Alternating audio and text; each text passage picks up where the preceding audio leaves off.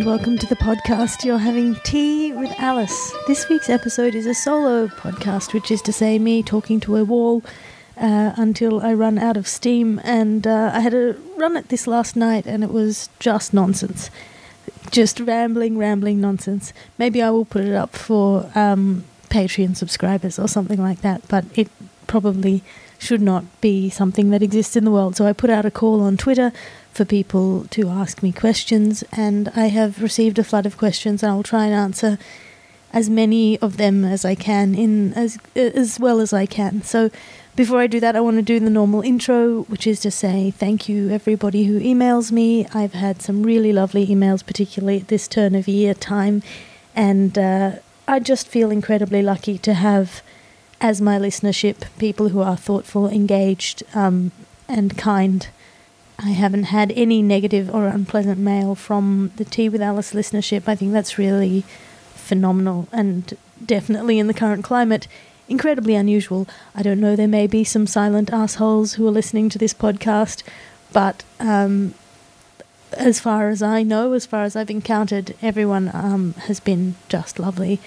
I want to say thank you everyone who's subscribing to the Patreon and who has requested topics. If you subscribe to the Patreon, you can ask me to, I think it's at the $5 a month level, you can ask me to write something to your request. I'm not sure if that's the correct level, but one of the levels lets you ask me to write you something.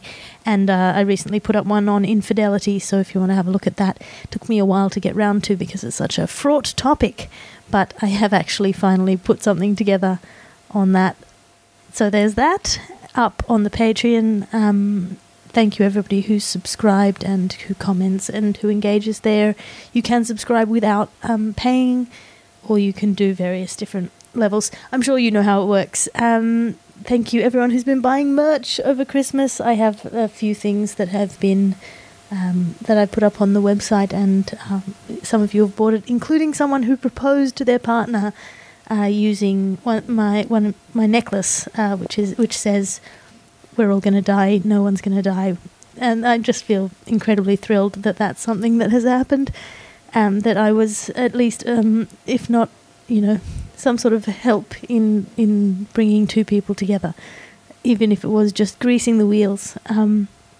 So, what else? Various things have been happening in the news. I will not talk about Aziz Ansari until I have a chance to do it with Tiff Stevenson, because I think she and I had that very interesting conversation about consent a few weeks ago, and this is a new wrinkle in that, in that news narrative, is what you would call it, maybe. I don't know. Just as a general point about it, I think there are a lot of people who are on both sides using this as another front in an ongoing war in which it is more important, it seems to be more important for a lot of people to win battles, individual battles, to the point where it doesn't seem as though they want the war to end at all. The battle itself is the victory. It's more important to win than it is to change the status quo. For both sides in this, there's a sort of a bad faith engagement in war, if such a thing can be said. Like, if you are using the war analogy, it's like going to war but without actually wanting to beat the other side, because you want the other side to exist, because you need to keep having these battles in order to keep propping up your idea of yourself. That's something that I've been seeing, or that's something that I feel is happening. I don't know what the solution is. I don't know if it is actually a thing. It's something that maybe is just my individual perception, but let me know what you think. Well, okay, so I'll get on with the premise of this, which is answering questions. A lot of people have just given me lovely compliments, which is nice. But, here we go. Prashant says on Twitter, have you tried chai? I mean, tea brewed the traditional Indian way with milk and spices, and how do you pair the tea with your guest? Is the pairing deliberate and meaningful? I would like to think so. Well, Prashant, I have tried chai brewed the traditional Indian way. It is very lovely. Although if I drink too much milk, I start to feel a little bit queasy, so I tend not to drink milk. But obviously I have drunk milk before in my life, and I will again, and chai is very good. In terms of pairing the tea with my guest, I will tend to choose a tea for myself that fits the mood that I want to achieve. So very often it's green tea, and often Japanese green tea, because for me it makes me feel calm and relaxed and insightful. But other times, if it's later in the evening, I might go a rooibos. If it's earlier in the morning, I might go a black tea of some variety or some strain.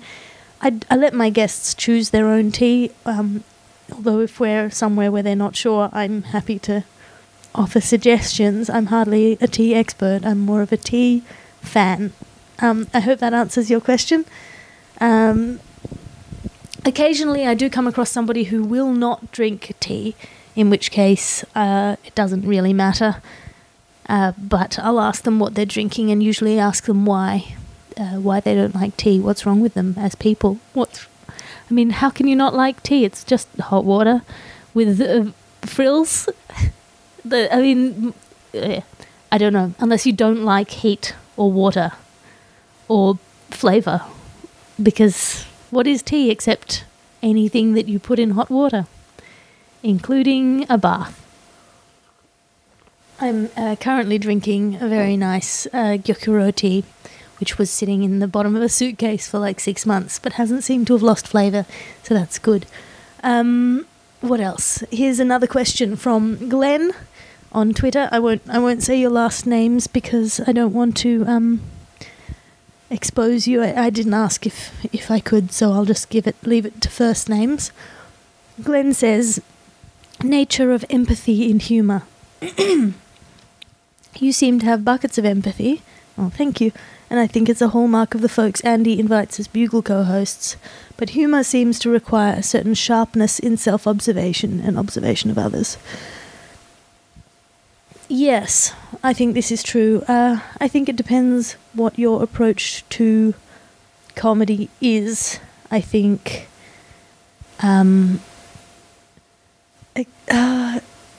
there are two angles on that. Comedy by definition is deconstructive, because you are observing the world, you're taking it to pieces, you're putting it back together. Again, even sort of joyful comedy is observing and analysing to a certain degree. Buckets of empathy, I don't know. I think I certainly don't do comedy in order to wound people. I don't get a thrill out of that. But I think that I am interested in taking apart sort of the world and why people do things.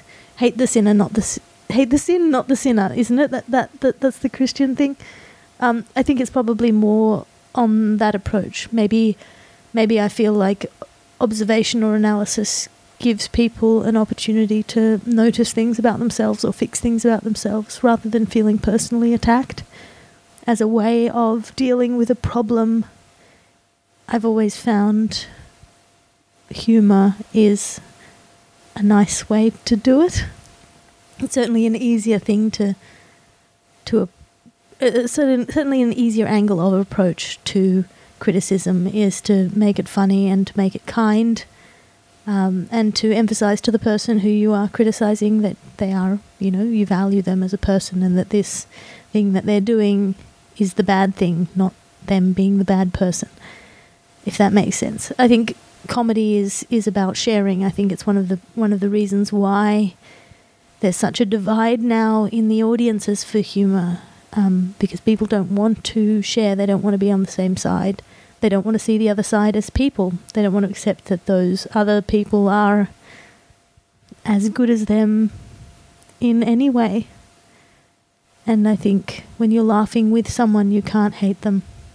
When you're laughing at someone, you can. But if you're laughing with someone, it's very difficult to hate them, which is one of the reasons why charming people are so dangerous, I guess.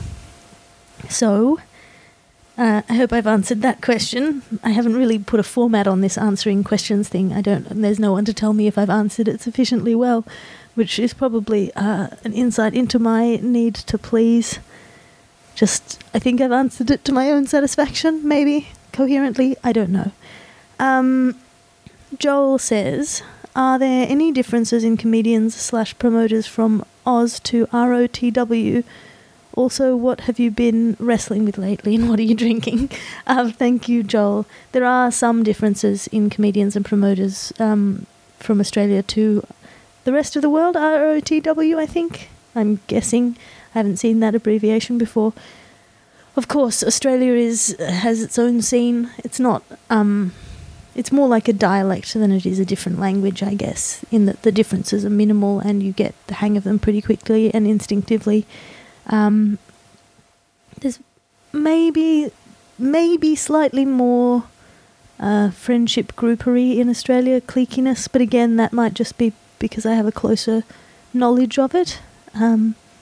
It's a smaller country, so there is maybe some more of a sense of that there isn't a huge market, so there's more of a sense of scarcity, I think, maybe.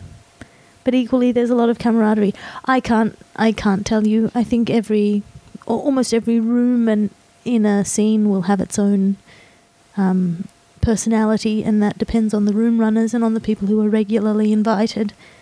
Australia is a decent comedy scene, I think, compared to others. I don't think it's hugely better or hugely worse. So maybe the answer is no, there aren't really any differences. Of course there are differences, but I don't think they are huge enough to be worthy of note or discussion, unless I was talking to a promoter who made it their business, maybe. I hope that answers your question, Joel. Dave says Vegemite or Marmite, #choices. Come on.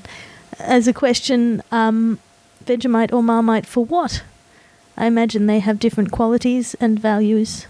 My dad is allergic to Vegemite, makes him sneeze, so occasionally but he loves it. He loves Vegemite. Occasionally he'll just sit down and work his way through a piece of toast with Vegemite and sneeze very hard for a while, and it's very funny. I hope that answers your question. I imagine in that case, Vegemite, because it's funnier to me. Someone says, solo pun run. Oh, this is not the Bugle, this is Tea with Alice. But thank you for asking. I'm really glad that you like me on the Bugle. Brett says, your favourite comics, thereby alienating everyone you don't mention. That's flattering to assume that they would listen to me, but no, I won't list my favourite comics. I think I grew up on sort of 1066 and all that. That sort of British obscure stuff, and Monty Python and all of that kind of thing, which I don't think necessarily would stand up watching it now. A lot of comedy doesn't stand up the test of time, but if you can get in the mood for it, Marx Brothers, like I think maybe my sources for comedy are very old-fashioned. But I did used to, at university, when I was waking up early, I did occasionally watch the Comedy Channel where there was a Stand Up Australia thing with Cam Knight hosting. So that probably dipped in there somewhere. My favourite comics are in Australia, Laura Davis and Cassie Workman and Will, and now I'm just naming people I like as people. I can't do that. There are too many people and they're too good at their own things. It's like a Vegemite versus Marmite question. It can't really be answered. They're good for different things, which is to say Vegemite is good for people with self-respect. No, that's, you know what I mean. Okay, I'm moving on from this question. I'm not going to answer that one. Was Feliz Navidad the best joke you ever wrote, or was it Miss Alto? Neither of those is the best joke I've ever written. But you'll have to watch my shows to see, or you can download The Resistance on my website. Yes. Self-promo. Woo. Tom says, you and Helen Z are both ace on the Bugle. Another Bugle question. How do you like your steak cooked, and favourite flavour of crisps? I don't know. I don't know that I can answer that. Like asking me my favourite things is a bad angle of approach. I don't think I'm confident enough in my own opinions to have favourite, and also, tastes change and it depends on the mood and all of that kind of thing. Lee Lewookster, hello Lewookster, says, I've just listened to the podcast on consent. It was really good, but could have been 10 times as long. I don't think anyone would have downloaded if it were Lewookster, but thank you. One tangent which could have taken a good couple of hours is that for teenage boys, what advice would you give them as they approach adulthood? Thanks. Thank you for asking that question. That's a really interesting one. I think I really like teenage boys because they are at that sort of cusp of becoming, confident people or unconfident people. They're sort of in this midway liminal stage, and I'm always interested in that. They're sort of overconfident and loud and smelly and squeaky and awful, but I find teenage boys very charming because they're very earnest as well. They believe in themselves, and they haven't been jaded by the world yet. But advice, I would say, is to have perspective on yourself as a human being in relation to other human beings. Treat the people who you are attracted to don't owe you anything. So try and remember that. And it is better to have no sex than it is to have bad sex. Really it is. I think that's the only advice I have. I mean, there's a really good Dan Savage line of advice, which is basically, I'm going to abbreviate it, but it's available online and you can find it in full, which is, work on yourself. Just go to the gym, read books, become a person worth talking to. Save it up for later down the line, because the people who are like doing great with the ladies and so on and so forth in high school are very rarely building sort of long-term personalities for themselves that will be useful later down the line. And if you work on yourself and you try to make sure that you've educated yourself, you're looking after your body, you're looking after your mind, you're looking after the relationships you have with the people who are close to you, your friends, your family, then love and sex and all that stuff will be easier, will be better, and if it doesn't happen, you'll still be happy. So you don't have that desperation that is such an unattractive and unpleasant thing, that fear that can make men behave in completely insane ways, and women too, obviously. But this is advice for teenage boys, so that would be my advice. Just as a rule of thumb, look after your mind, look after your body, look after the people around you, and the rest will take care of itself. I hope that's answered your question. Lewookster, I assume you're a parent of teenage boys. Good luck. I hope they are still talking to you, because I hear that sometimes they go monosyllabic for years and years. The man in the hat says, asks, I guess, if there were one simple rule that everyone should start following for a better world, what would it be? I mean, if I knew that, I'd start my own religion, man in the hat, the one rule religion. But I think treat people like people is probably my little rule of thumb. Is just remember that the people around you are human beings.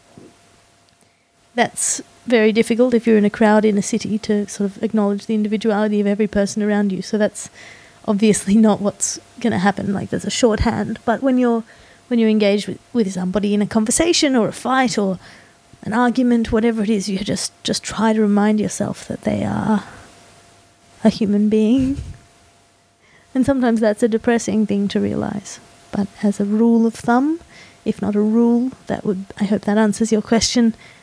Man in the hat. Someone is asking me a fishing question. I don't know that. I assume it's an effort for fishing for puns, maybe. Bruce asks, how did you first start working with Andy Zaltzman? I seem to remember you and Helen Zaltzman guested on each other's podcasts some time ago. Was that the link? More or less, we sort of moved in the same circles, I think, Bruce. Tom Wright, who was the original producer of The Bugle, moved to Australia to run the podcasting thing for the ABC, the podcasting department. And so I think through Helen, or maybe through some other thing, or maybe just through the network. He heard about my solo show at the Melbourne Comedy Festival, came and saw it.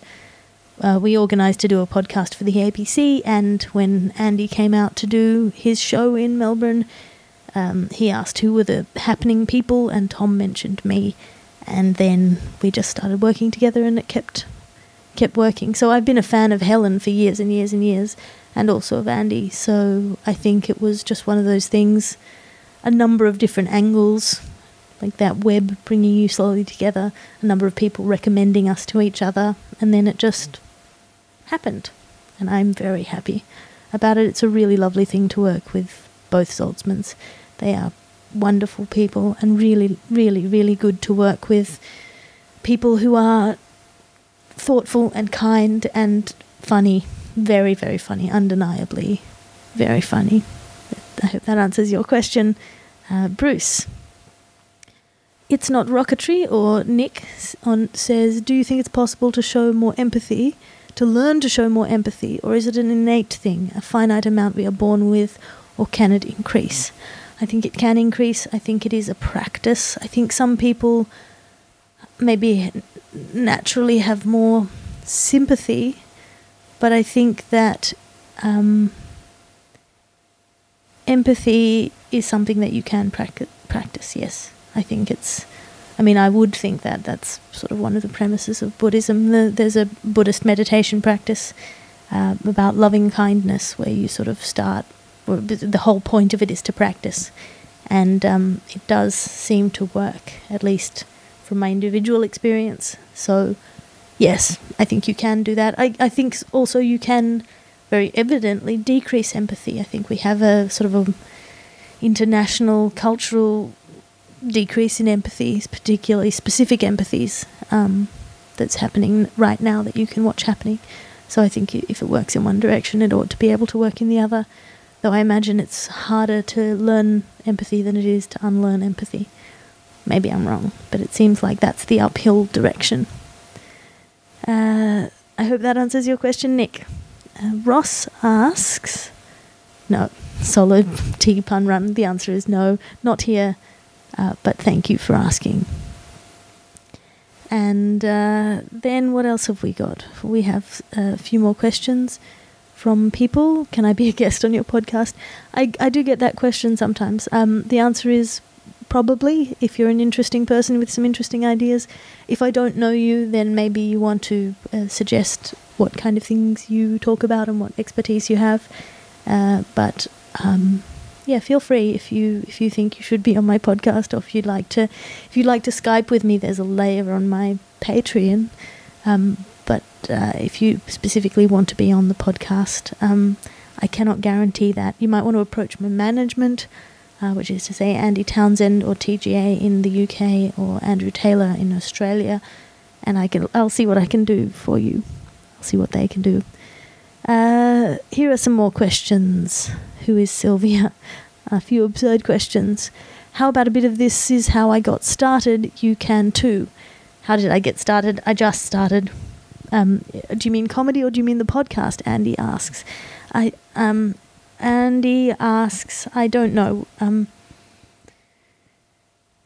This is a hard thing to say. I started doing comedy because my friends were doing it, and then I was bad at it, so I decided I wanted to get good at it because I was used to being good at things, and the things I was bad at I didn't do. And I thought I'd like to learn to be good at things that I was bad at. I thought that was a good quality. So that's how I started comedy. And the podcast I thought about for years, and then I just did it. John Robertson says, talk about that nice John Robertson, great guy. He is a great guy and a good comedian. Hannah asks, do you ever miss lawyering? No. The answer is no, I do not. I don't. I wish I had been able to enjoy it. I think if you could enjoy that life, it would be a good life, but I did not enjoy it, and so I don't miss it. Hannah also asks what the story of my banjo is. My banjo is inherited from my mum. She was a very good banjo player, very good musician, and a very good poet all round. But that's the story of the banjo. And Charlie asks, what is the best biscuit to accompany tea? It depends on what the tea What are some good tea biscuit pairings? Charlie, whatever biscuit you like. I like a ginger nut biscuit with a black tea. That is a good combination. Like a Lady Grey or an Earl Grey and a ginger nut biscuit, like the really hard ones that would break your teeth if you don't dunk them. I think that's probably your best biscuit tea pairing.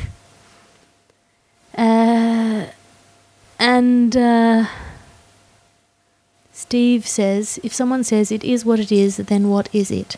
It is the same thing that you can make in New York.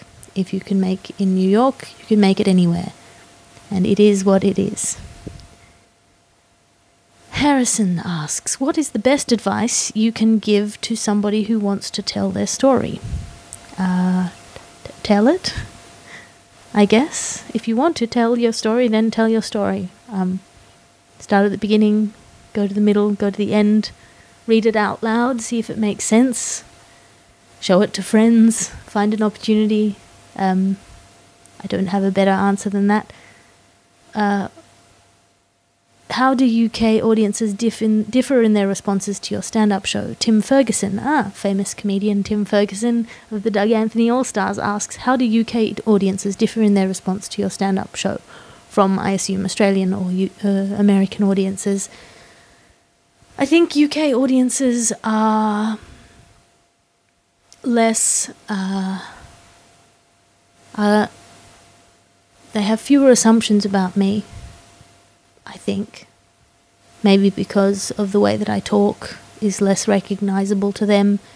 I sound prissy in Australia, or prissier than I do in the UK.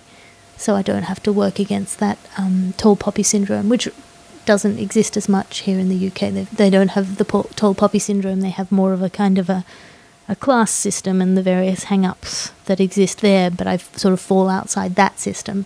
So I get to be an outsider in a way that makes things easier. Maybe it's just being an outsider makes it easier.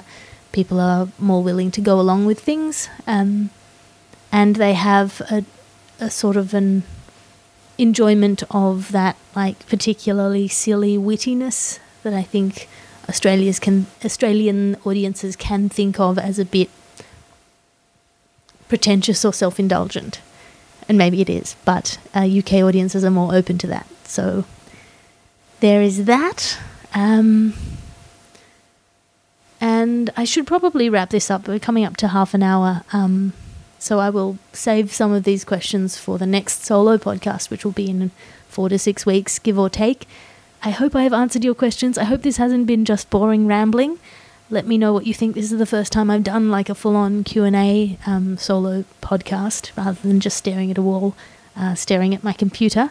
So if you have any questions or suggestions, alicefraser@gmail.com or patreon.com/alicefraser or @alliterative on Twitter are the places to go and to contact me. And also I will be doing the live bugle on the 18th of January, which is Thursday, which is, in 2 days in London. If you want to go to that, I think there are still some tickets available. Thank you everyone who came to the Soho show, Andrew Zaltzman's Soho show, in which I was playing all sorts of silly bit parts. Thank you to the person who threw a flamingo at me, not a real one, a fluffy one, and just generally thank you so much for listening. I really appreciate it.